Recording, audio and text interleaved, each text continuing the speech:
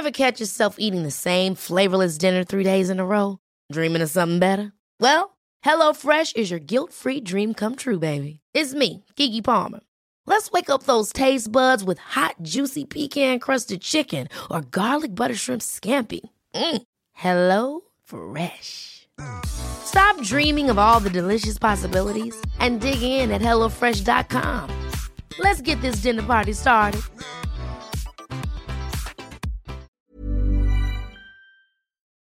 This episode of The BIP Show is brought to you by Brookside Energy. Brookside Energy, one of the most exciting ASX-listed oil and gas companies, is about to capitalise on record high oil and gas prices. With an existing solar production base and the first of over 20 planned new wells about to come on production, Brookside is about to join the ranks of top-tier Australian oil and gas producers.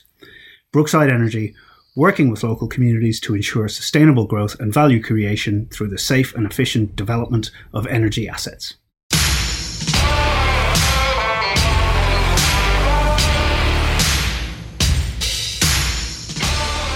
Hello, you're listening to The BIP Show. BIP is for business, investing and policy. That's what we're here to talk about. Don't forget to hit subscribe. Rate us wherever you get your podcasts. I'm Paul Colgan, Director at CT Group. I'm here on the line with James Whelan, Investment Manager at VFS Group. How are you, James? Not so bad, Paul. How are you now? Just a note to that the information contained within is general advice in nature and may not be suitable for you. And that's the admin out of the way, but on with the show. Thanks, Paul. From Amsterdam, joining us is Ken Vexler, Managing Director at Acumen Management. How are you, Ken? Good morning, good afternoon, good evening. I'm well, Colga. Sun's out. It's a nice sunny afternoon, and looking forward to the show. Yeah, it's going to be an interesting one. Our guest, someone I'm really delighted to get on the show. Really interesting person, got great insights on a growing and increasingly important aspects of global markets. It's Benn Eifert, Managing Member and Chief Investment Officer of QVR Advisory, joining us from San Francisco. Ben, thanks for coming on the BIP Show. Hey guys, it's great to be here. Thanks for having me. It's a beautiful morning here in San Francisco area. Yeah, a beautiful free morning, I imagine, as opposed to where we are, where we're locked in our houses for what looks like another few weeks. But it's great that we're doing the all the different time zones across 3 different time zones, and they're all a long way from each other. So it's great that we can make this happen. I just want to give our guests a bit of background on Ben. But QVR is a quant-driven options and volatility strategy advisory firm. But Ben has also got a fascinating background. He was head of quant research and a derivatives trader for the Wells Fargo proprietary trading desk, which later became Overland Advisors. He's taught at the Masters in Financial Engineering program at the Haas School of Business at UC Berkeley, and he started his career as an emerging markets macroeconomist at the World Bank, where he would have been, in that capacity, a great guest on the BIP Show. But he also holds, for his sins, a PhD in economics from UC Berkeley and a bachelor's in economics and international relations from Stanford. So a few qualifications going on there, Ben. Do you think you're at now the final stage of your career, or do you have another bit ahead of you, do you think? Every time I try to take an extended vacation, I get too quickly bored. So I think we'll be doing this for a while. Excellent. And look, certainly it's been, I imagine, an incredible year for you, particularly in your space.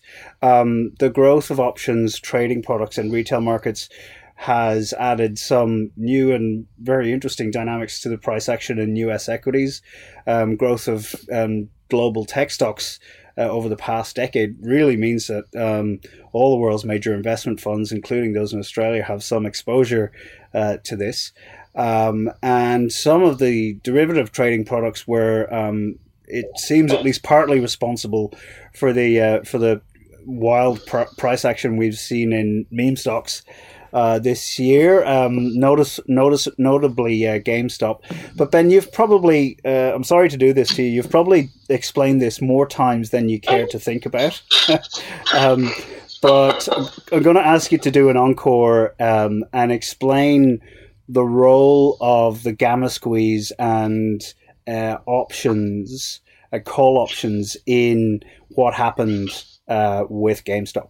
Sure, absolutely. It's a fun topic. So I think first of all, just think about what we have seen in terms of option markets over the last couple of years. You've seen a huge pickup in the interest of individual investors and retail investors to use options, and especially short-term call options, to express their views and speculate on stocks, again, especially technology stocks and meme stocks. So that's a change from the old days. Retail investors weren't very involved in options for most of the last 20 years since the tech bust. So why do they do that? Well, first of all, when you buy a short-term call option to get exposure to a company, it gives an investor a lot of synthetic leverage, which again is a double-edged sword. But people like leverage because if their trades work, they make a bunch of money. And because they're buying an option, it's non-recourse leverage, right? So they buy a call option for $1, and if the stock goes up a whole lot, they might make 10x or 100x their money. But if the stock goes down or just doesn't go up enough, they just lose the premium that they posted, right? So creates asymmetry. Now, how does that relate to short squeezes? Well, if you have a large amount of investors buying short-term upside call options on a stock like GameStop, you have to think about where options come from, in a sense, and how they're manufactured, right? So retail investors, when they go and buy those options, they're not buying them in some sense just from some other retail investor or some institutional investor who happens to want to sell an option at the exact same time. What they're doing is they're buying those options from market makers, and a market maker is hedging the other side of that option. So a market maker who sells a 1 week 10% out of the money call to a retail investor is going to go and buy a certain amount of the stock to hedge that exposure. And they're going to dynamically manage the size of that hedge depending on how far out of the money the option is, how much time there is left to expiration, effectively managing to what the probability that option ends up in the money is. And so as a result, when retail investors come out and buy a whole lot of call options, first of all, dealers and market makers are buying a bunch of stock to hedge those positions that they're selling.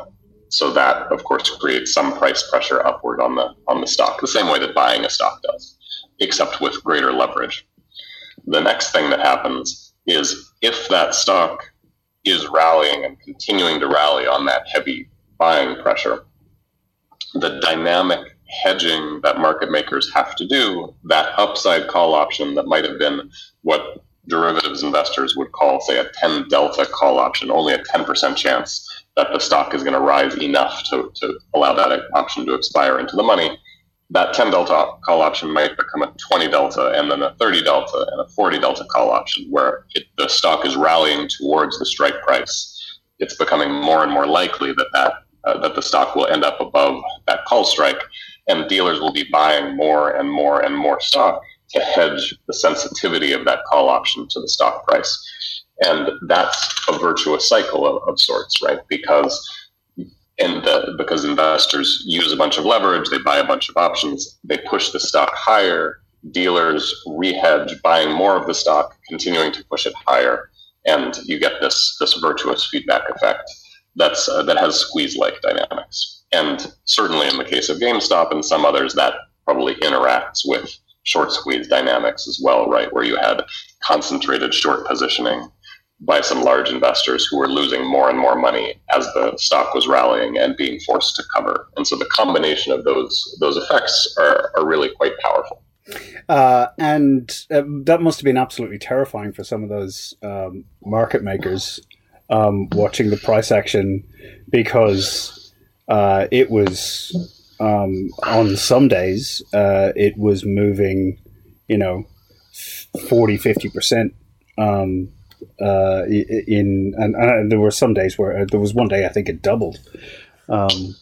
So the pressure must have been immense on those market makers. Were you trying to help some of those guys manage that, or were you just watching from the side? Certainly not in any direct sense, but we talked to our friends on that side of the business quite a lot, and I would say, yeah, it was certainly an exciting ride. Generally speaking, the market makers did pretty well through that GME episode, and more recently through the AMC episodes. Think of the origin of this big wave of retail option trading was with Tesla in late 2019 and early 2020. Tesla, in some sense, was the original meme stock. Dealers initially got hurt quite badly by Tesla because at the time this was really a new phenomenon, and market makers were still calibrated, in a sense, to play the game of the last 15 plus years, which was if a bunch of retail investors show up and are all doing the same thing during some very short period of time, you sell aggressively to them because they're going to go away and you're just going to have collected a lot of bid-ask spread, and that's a great trade, right? But what it turned out was that actually the sizes were really big and very persistent, right? And the flow kept coming and people kept lifting more calls and more calls and more calls and moving Tesla a lot. Market makers eventually adapted to that, right? And came to understand the nature of this flow, where it was coming from, got much better at forecasting that flow, at thinking about how to hedge it, about how to accumulate inventory in longer term options as these moves were starting to happen, so that they could supply shorter term options, leaning their delta hedges in the right way. And so as a result, it was certainly a very volatile period for market makers during the GME squeeze, for example. But by and large, they did all right. They did pretty well. And I think that was evidenced, amazingly enough. I mean, I remember taking some screenshots at the time, on days where GME was up 40 or 50%, to your point, and implied volatility on short-term GME options was 800. Markets were being made. If you pulled up the exchange prices and the NDBO, you would see options being made $100 bid at $100.50 offered, like incredibly tight markets on a product that was moving like faster than anything anybody's ever experienced, right? And that's not what a market looks like when the market maker is losing money, right? Yeah. And can you just explain just briefly, like how, just at a high level, how that hedging, what the hedging strategies tend to be for those market makers? Sure. So, first, the simplistic, just basic delta hedging, right? So if a market maker will always manage a delta neutral portfolio. So market makers don't want to have any exposure to directional move. Okay, the stock goes up or the stock goes down. They don't have any view on the stock. That's not their job, and that's not what they're good at, right? And so what their market makers are going to aggregate up all of the directional exposure, or all of the delta, across all the different positions they have in options on a particular stock, and they're going to hedge the net exposure there with equities. And that they're also going to think very carefully about how that exposure, how that directional exposure that they have will change as different things happen, right? So as the stock goes up, as the stock goes down, as time passes, as volatility rises or falls, and they will dynamically hedge. They'll adjust the shares position they hold against those options as those different things happen, in order to maintain that very low to zero directional exposure to the stock. Now, taking that a step further, when there are very large and persistent flows, right? If there's a flow in the marketplace that's temporary, where there's some buyers coming in to buy General Electric options, but it's not expected to be a long-lasting phenomenon, market makers might be happy to temporarily get net short options hedged with stock, because they expect that there's going to be a buyer soon who comes in and takes the other side. In the case of something like GME or AMC, dealers are thinking very explicitly about how to hedge not just the directional exposure of the stock, but also the volatility risk or the optionality that they get put into when they get very short lots of options, right? Because if you're short a bunch of options, if there's a very big unexpected move in the stock that's very large relative to the implied volatility or the price of optionality that the market's baking in, you're going to lose money. And so dealers are also going to be thinking about, okay, this is a big flow, so I need to be, where can I buy options?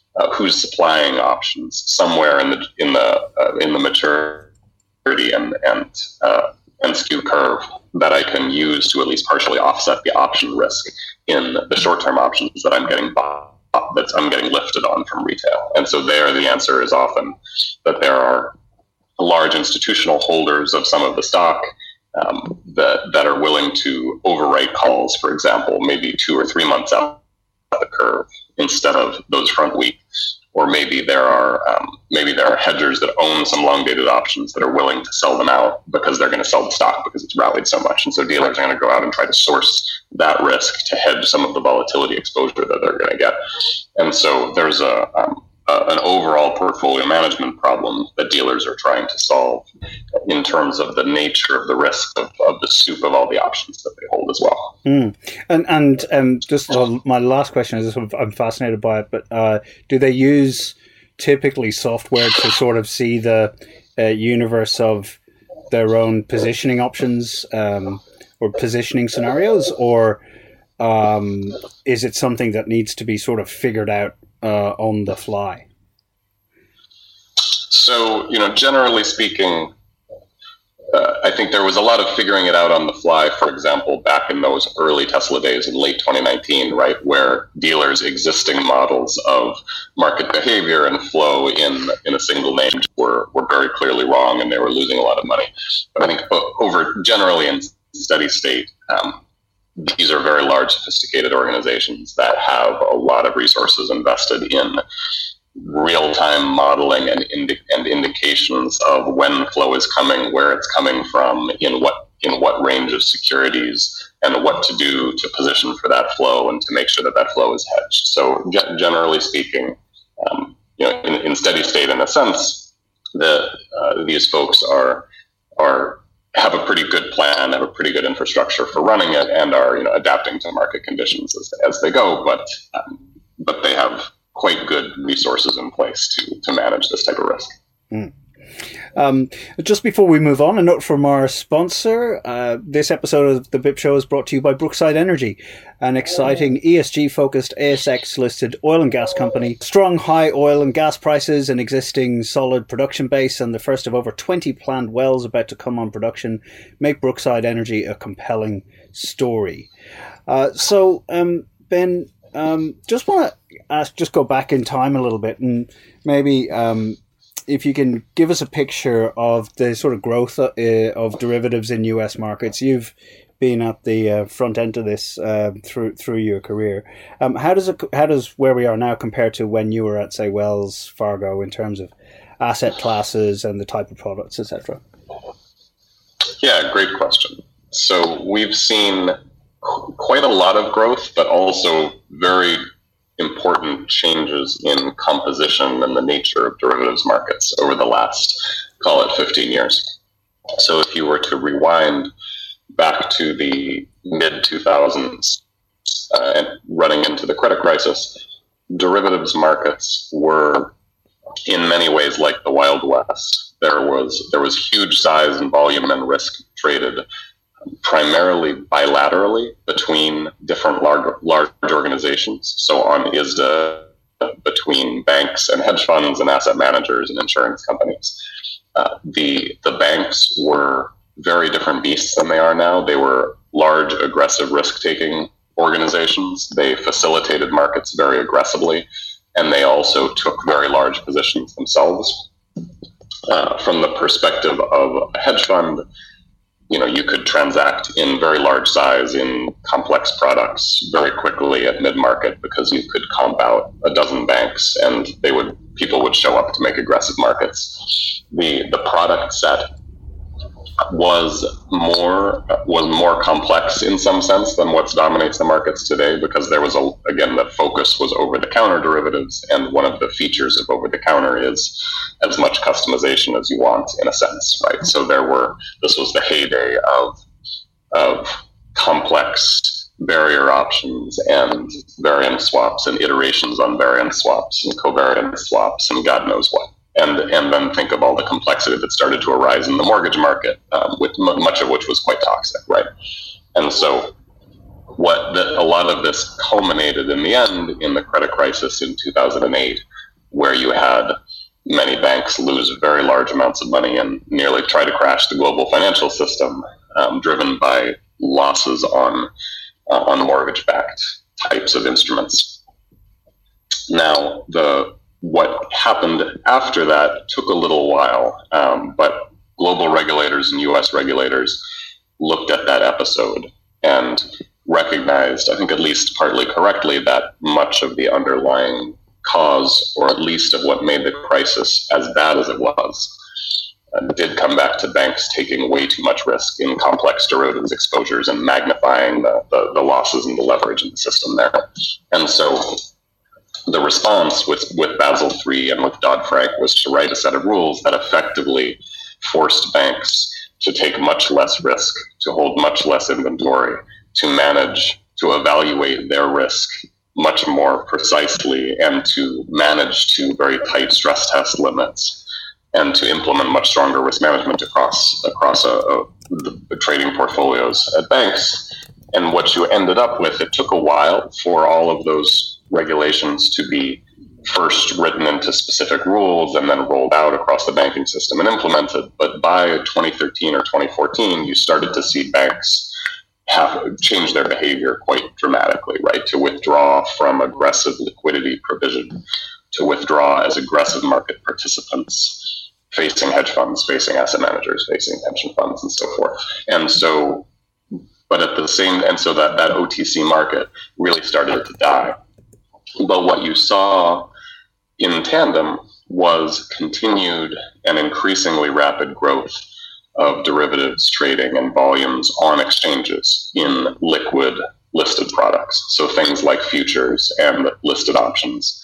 So equity index options, for example, in the US had really parabolic growth from, call it 2010 or 2011 all through to the current time.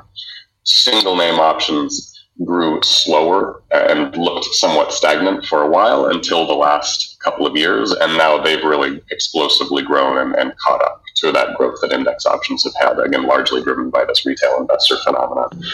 And so the situation you have now really is one where you have much wider spread adoption of derivatives products in strategies by retail investors, by family offices, by pension funds, by asset managers, by mutual funds. Most of that exposure is in simpler, transparent, exchange-traded products that don't have counterparty risk. I think, on balance, that's probably a good thing. So we're not generally, it's much less of the strange, exotic OTC derivatives stuff. But yeah, you've really had this large shift in composition along with the growth and the broadening of the user base. Ben, I just wanted to jump in there if I could. Colgo somehow inadvertently managed to ask one of the only two questions that I had for you. But, you've covered off, the question I had was around, I suppose, how you perceived market dynamics to have changed since the GFC, which obviously you've just surmised and answered. The only caveat to that in terms of my question was, do you perceive, as a consequence of what you've described since the GFC, an increase or perhaps a decrease in the amount of potential systemic risks that now exist more broadly in the market? I've got one more question, but I'll let you get this one in first, and then I'll follow up if I can. Sure, absolutely. So I think on balance, it certainly seems to me that systemic risk has been reduced by the regime changes that we've seen over the last 10 years. The sources of systemic risk certainly have changed, and there are always, I think, gray areas that are somewhat hard to tell a priori, and I'll mention a little bit about that. Certainly the banking system itself is much, much safer and much less risky. It takes much less risk, holds much smaller positions. You can see just very different events, right? But if you compare the brief periods of extreme market panic around Lehman Brothers failing in late 2008 to March 2020, actually most banks were doing just fine in March 2020, and in many cases making lots of money on their trading positions. That was very, very different to, of course, the Lehman Brothers episode, right, where banks were caught offsides on massive amount of risk, and there was, massive losses in the system, right? Banks didn't have the wrong way risk exposures, and if anything, banks had a lot of right way risk exposures and had bought a lot of convexity and managed their stress tests very well. And I think that was super evident. Now, that I think is characteristic, right, where regulators in some sense they're usually able to fight the last crisis okay, right? They can look at what happened in 2008 and they can say, look, that was a banking system event, and they can think of ways to try to clean up the banking system, and there's no doubt that, and then the key question is, what other major risks are there that they're not thinking about that wasn't the source of risk in the last crisis? I think there you really have to think about in some sense the shadow financial system, or a lot of the exposures that have built up outside the banking system in credit, especially, and a lot of the off-balance sheet type of exposures that you see. There's certainly quite a lot of leverage there. Yeah. But again, it's not as directly. A lot of it is non-recourse, and a lot of it's not directly connected to the to banks, and don't cause banks to lose a lot of money. And so that really, when you think about systemic risk, it's really that systemic risk isn't just the risk of a bunch of people losing a bunch of money, right? Because that's something that, of course, always happens and always will happen. It's really that daisy chain of unpredictable events. Yeah, exactly. And the banking system is really key in amplifying those kind of risks. So I think, at least from my perspective, I do think that we see meaningfully lower systemic risk in the banking system than we did at the time. Yeah, I suppose I'm inclined to agree with you there, and you touched on it in your answer to the question I just posed. But the other question I had, and it's something that I've noticed. I mean, I've been doing this a while, and more recently, probably let's call it in the last couple of years, maybe even 3 years or so, the nature of how the market reacts in terms of repricing on news or data or events, in general, to my mind, seems to happen far, far more quickly now than it has previously. In your mind, and I'm not entirely sure what the answer to this is, but in your mind, does that speak to greater liquidity in the market, greater efficacy perhaps of the price discovery mechanism that is the market, or is it just increased correlations between positioning, or is it something else? Like, it just seems like, even, for example, March of last year, the reprice of, pardon my French, the shit has hit the fan, and 5 minutes later, seemingly, every central bank and government is throwing fiscal and monetary sinks at it. So 7 minutes later, we're back on the mend. The reprice has just been, and that's obviously a one-off, but generally, these reprices seem to be so quick. I mean, what in your mind do you see it that way? And if so, what is it that contributes? Yeah, absolutely. So I think there's a few different things at play here, but from my perspective, I would describe, again, this post-Dodd-Frank, post-Basel III implementation world where banks really are not intermediating markets as an environment. Volatility during quiet periods or during the normal state of affairs might be relatively low, but the probability of outsized moves is very elevated relative to that, with the reason being markets just gap much faster because we don't have that strong middle market intermediation from banks, where banks step in and warehouse inventory and are taking down customer flow when a lot of customers are selling. Right, we see much gappier behavior in markets, and liquidity dry up much faster under stress. And so when aggressive selling starts coming in and liquidity dries up really quickly and big investors are hitting the bid in big size and smashing down through 30 levels of the stack in the E-mini futures, you see markets move much, much, much faster in both directions, right? Both to the downside and to the upside. And so I think in the case of March 2020, you saw far worse liquidity in markets than you did at any time in Q4 2008, outside of the worst hit parts of the credit market. I mean, if you think back to the time, it was never, despite how crazy the world was in Q4 2008, you could still move tons of equity delta, equity futures, stocks. You could still get out and quote banks and trade options and trade variance swaps with very little difficulty and quite big size. None of those things were true at all in March 2020. So, we trade like market makers effectively, and so we were trading very big size. But for folks who needed to come in and act as price takers and needed to move $100 million of stock or $200 million of stock, or needed to buy back a short variance swap position, those folks were having a tremendous difficulty and were moving markets, in very outsized ways. And so as a result, again, you had these huge gappy moves that first moving all in the same direction, down, down, down, and then after the aggressive policy response, back up, up, up. And to your point about the speed of the policy response, I think a lot of that was, you look at 2008 and regulators and central banks were really just unprepared. They didn't have the tools. They hadn't thought about the tools. They hadn't thought about systemic market risk and what to do about it, and they had to really learn on the fly. In 2020, they aggressively deployed a lot of the tools that they had put in place to deal with the credit crisis, and you can argue about all the details, but they were able to move very, very quickly. And then, to your point, turn that one-way train down, gapping down on low liquidity, to a one-way train up, gapping up on low liquidity.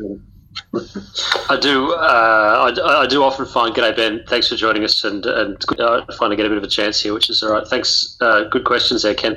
I do often find that if I look back, I think that they being the Fed and central banks everywhere, solved a health crisis with a financial crisis solution. They were using out of that same toolbox, and I think that maybe that was just their go-to because they knew exactly where it was and they knew where the tools were located, but maybe it was just a little bit, probably not the exact way that they wanted to go. But now, if we're talking about the actual mechanics, sort of my take on it is going to be a little bit more about the actual, sort of what's happening this week. And this podcast gets out pretty quick, so anything that you talk about is going to be fairly relevant with regards to this week. We had a few tremors at the beginning of this week. It seemed like on Monday everything was over, and then on Tuesday everything was recovered. But we've got 5 companies in the S&P 500 that represent 16% of the earnings of the 500 and 23% of the market cap, and that's been up as high as 25. The momentum of those mega caps is not, there's no secret. Those stats are not anything new. We've heard that many times. At the same time, a lot of the smaller companies, relatively smaller companies, are sort of dragging the chain a bit, being underneath their moving average significant. What are your thoughts on that? Does any of that really concern you with regards to what it is that you look at day to day from your side of things? So just sort of where the market is skewed in that direction of the big end of town? So that's a great question. So certainly this has been a steady trend, and we have reached historically unusual levels of concentration in the S&P. I think it is important to look back at history and place it in context a little bit. I mean, I think people have a bit of a picture in their head that the natural state of affairs when markets are rallying is that, all equities are going up together and deviations from that are unusual. If you look back at history, if you take a broad cross-section of equities at a point in time, a pretty large percentage of them actually underperform or outright fall in value over the next 10 to 20 years, right? That's really the natural state of affairs, and overall index performance tends to be driven by a subset of companies that do really, really well, and that includes often some new entrants, right, to the space. That effect has been stronger with this cohort of mega caps, but the basic effect isn't the basic phenomenon isn't really that unusual. You don't actually expect long-term, like broad-based growth across lots of companies where everything is going up together. And the reason is the world changes, right? Companies mature and companies start underperforming. Industries and sectors go away and get replaced by new entrants. I think the question that the outstanding question with technology, right, is that. And to some extent, there are some historical parallels. A lot of these companies there are a lot of network effects built into these markets, right? Where Facebook is more valuable because more people use it, and it's harder to compete with them when they have a dominant position in social media and so forth. And the question is, are those network effects and the monopolistic tendencies in the space kind of going to lock in the market power of these companies and establish, and defeat long-term trends where then they continue to make a lot of money, but growth slows down and innovation slows down and dynamism slows down. And I think we don't really know the answer. Certainly, antitrust is that's the question. Is really the question, right? And there has been a lot of talk about that, and there has been a lot of increasing focus on, is there a way to break up some of the mega cap tech companies? I think we're really going to have to see. That's going to be a big policy focus over the next couple of years and what the implications are. It may even be an advantage. I still am of the standpoint that some of the companies, you'd want to be holding them if they do get broken up. Potentially, I would say that Facebook would not be one. If you could get Amazon, I want to own Amazon when it gets broken up. I want to own Amazon now, but I want to own Amazon when it gets broken up, because I'd love to have Amazon Web Services sitting on its own to be valued on its own and see what happens to that, which would be fantastic. Facebook is not one that I would want to own if it did get broken up, because it needs all of the different moving parts. But if you could get rid of the antitrust stuff, then Facebook would be the absolute screaming outstanding buy on that one. Now, that's me just dwindling on, mate. So I wanted to talk about Skew. I've seen a few bits and pieces this week, and just if you don't want to answer it, if you don't have anything on your radar, but are you seeing that the Vol Smile means that it's actually quite cheap? And like I said, at the beginning of the week, we saw a bit of a tremor that was there. And do you see that it might be cheap enough to be able to start buying some protection and make it worthwhile, or even grab some upside? I don't know if you see anything in the Skew, or even if you wanted to explain Skew. Sorry. Sure. So Skew refers to the slope of implied volatility as a function of the strike price of the option that you're buying. So typically when people say, Skew is relatively high, what they usually would mean is that those deep out of the money puts trade at a relatively higher premium in implied volatility terms to the upside calls or to the at the money. It gets nuanced because there's a lot of different ways to measure Skew. Do you take strikes in delta terms, and do you divide it? There's lots of little details, and people can kind of make the points that they want to make by constructing the data in the way that they want to make it. I think that the point that I would usually make here is that if you are an equity investor, not a derivative specialist and not an arbitrageur, most of the time you shouldn't care too much about Skew, certainly on its own. Right. So, for example, a lot of people over the last month were saying things like, "Wow, Skew is really high in equities. They must be really buying a lot of tail risk or something." And I think that was a very misleading notion, right? Because when you look at, for example, the price of those 1 month out of the money puts, like a 20 delta put. I think when we were talking about this a few weeks ago, the implied volatility on an S&P 1 month 20 delta put at the time was like 12%, and the premium was really low. Yeah. And that's not people afraid of anything, right? The difference is just, if the at the money vol is 8 and the 1 month 20 delta call vol is 5, then that 12 is kind of, it's higher than those two numbers, but these are all very low numbers, right? And it just reflects, it's very small premium. It just reflects the fact that I think investors correctly note that, look, even if things have been really quiet, you shouldn't sell a 1 month 2% out of the money put for free, right? That's crazy, because of course the market can go down more than 2%. Yeah, and you're going to hate it. Saw just on Monday it went down 2 point something percent before it rallied back a little bit, right? So that's correct. You would have freaked up. It's the old expression of picking up pennies in front of the steam train, and that whatever the saying is in that one. Yeah, exactly. So I think skew in of itself, again, it's sort of a nuanced difference between prices of upside versus at the money versus downside, and it's really not something that I think is easy to. It doesn't tell you what you should do, or doesn't tell you what the world looks like.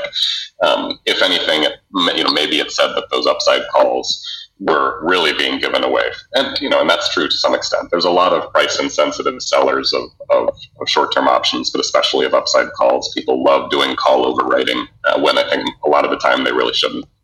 And, tracking that makes a lot of sense in this time as well. So selling calls, if you want to sort of take it out to the macro landscape, historically when inflation does pop, and this is a beautiful lead in, and we're going to watch Paul is going to cut in now because I'm giving him a beautiful segue. In times of huge inflationary pops, you do have a tendency to see markets go sideways. So in a sideways trending market, selling slightly out of the money calls might not be the worst possible thing that you could do, but make sure that you're getting the right premium, I suppose. But I'm not about to question the PhD on this one, on that one. So, Paul, mate, did you want to have a chat about some the big I word, mate? Yeah, well, I suppose this season of the BIP Show, we started off just talking like we did like 2 or 3 shows about inflation, and now we're just doing the basically the transitory, not transitory game. With all of our guests, just a really short little thing. Which side of the fence do you sit on here, Ben? Including just looking at the U.S. data, which global markets are looking at that U.S. data very closely, obviously. But you're on the ground there too, right? So there's the data you see, but then there's what you see in your day-to-day life. What do you think? Yeah, absolutely. I mean, I think that first of all, we're not we'll only really know the answer in a few years, but I think that where I sit now, I certainly fall more into the transitory camp. I mean, I think that, the pandemic was a pretty unique period in history, right? We shut down economies, we created a ton of excess capacity, and then we started to shutter a lot of that capacity to cut costs because we didn't know when it was going to be over, right? You saw prices fall a ton. And I'll have a lot of deflation, especially for like expensive durable goods like used cars, because if there's a bunch of uncertainty out there, you lost your job, you're just not going to go buy a new car or buy a used car. You're going to keep your old beater for another year and see how things go, right? And so you saw, I bought a couple-year-old minivan to drive the kids around, at a huge discount in the middle of 2020, and we built up a ton of pent up latent demand for durables.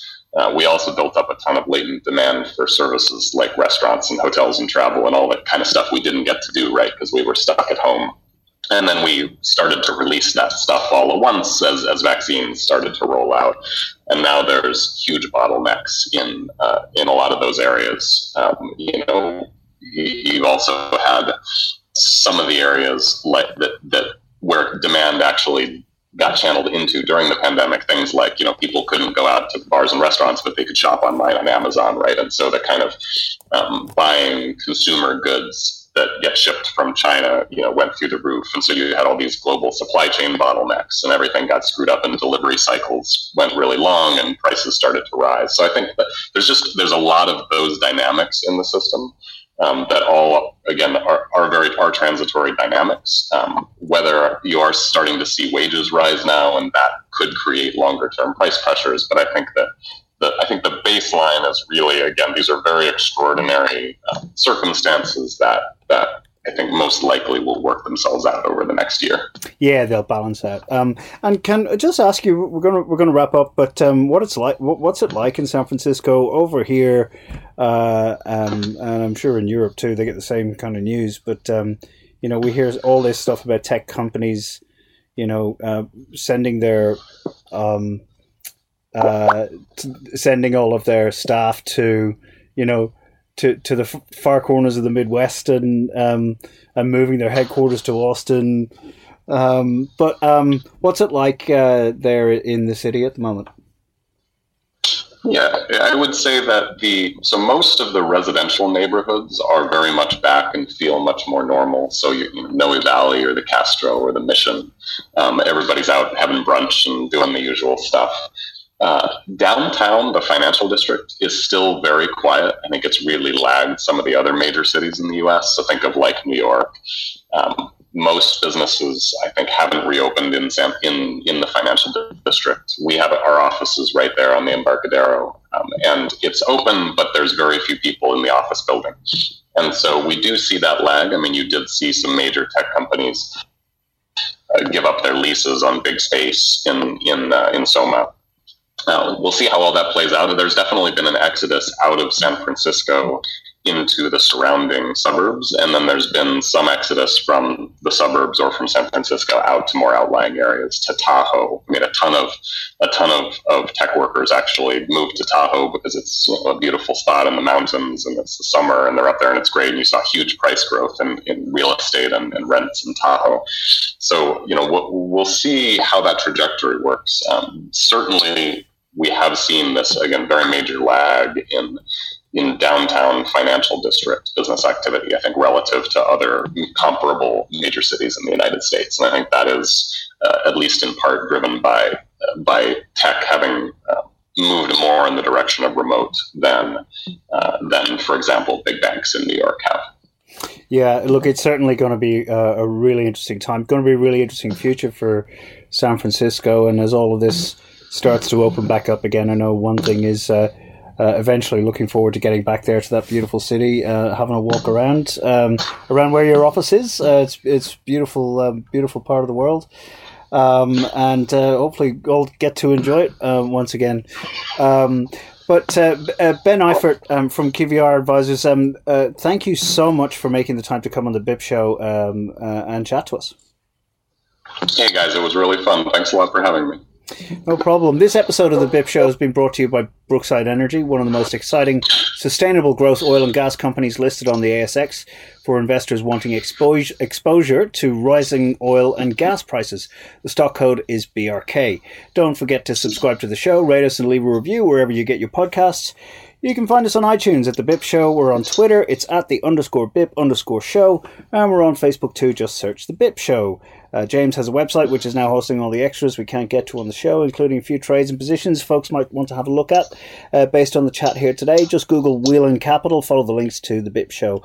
We're all on Twitter individually too. It's at Colgo, at James Whelan42, at Ken Vexler. And you can find Ben, who is a really big personality on Twitter. Really fun and very interesting guy on Twitter. It's at Dr. Ben with 2 N's, P. Eifert. On Twitter, you can look him up there and follow along. Ben, once again, thanks very much for coming on the show. Right on, guys. Yeah, James, it's been great. Mate, fantastic. It's past my bedtime, though. My night-to-night tea is all run out, and it's time for me to tuck in. The US market is just opening, though, so I'm probably going to be up for another few hours. Yeah. Yeah, that's a tough time zone for trading, man. It sure is, mate.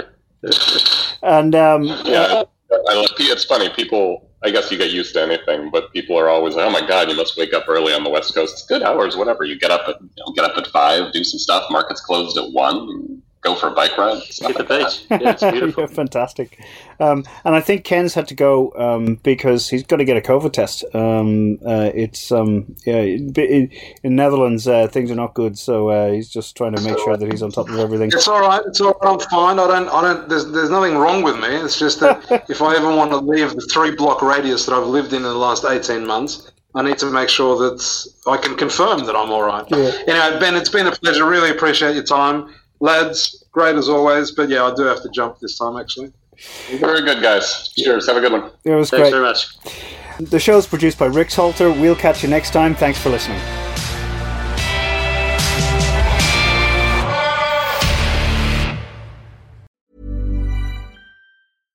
Ever catch yourself eating the same flavorless dinner 3 days in a row? Dreaming of something better? Well, HelloFresh is your guilt-free dream come true, baby. It's me, Keke Palmer. Let's wake up those taste buds with hot, juicy pecan-crusted chicken or garlic butter shrimp scampi. Hello Fresh. Stop dreaming of all the delicious possibilities and dig in at HelloFresh.com. Let's get this dinner party started.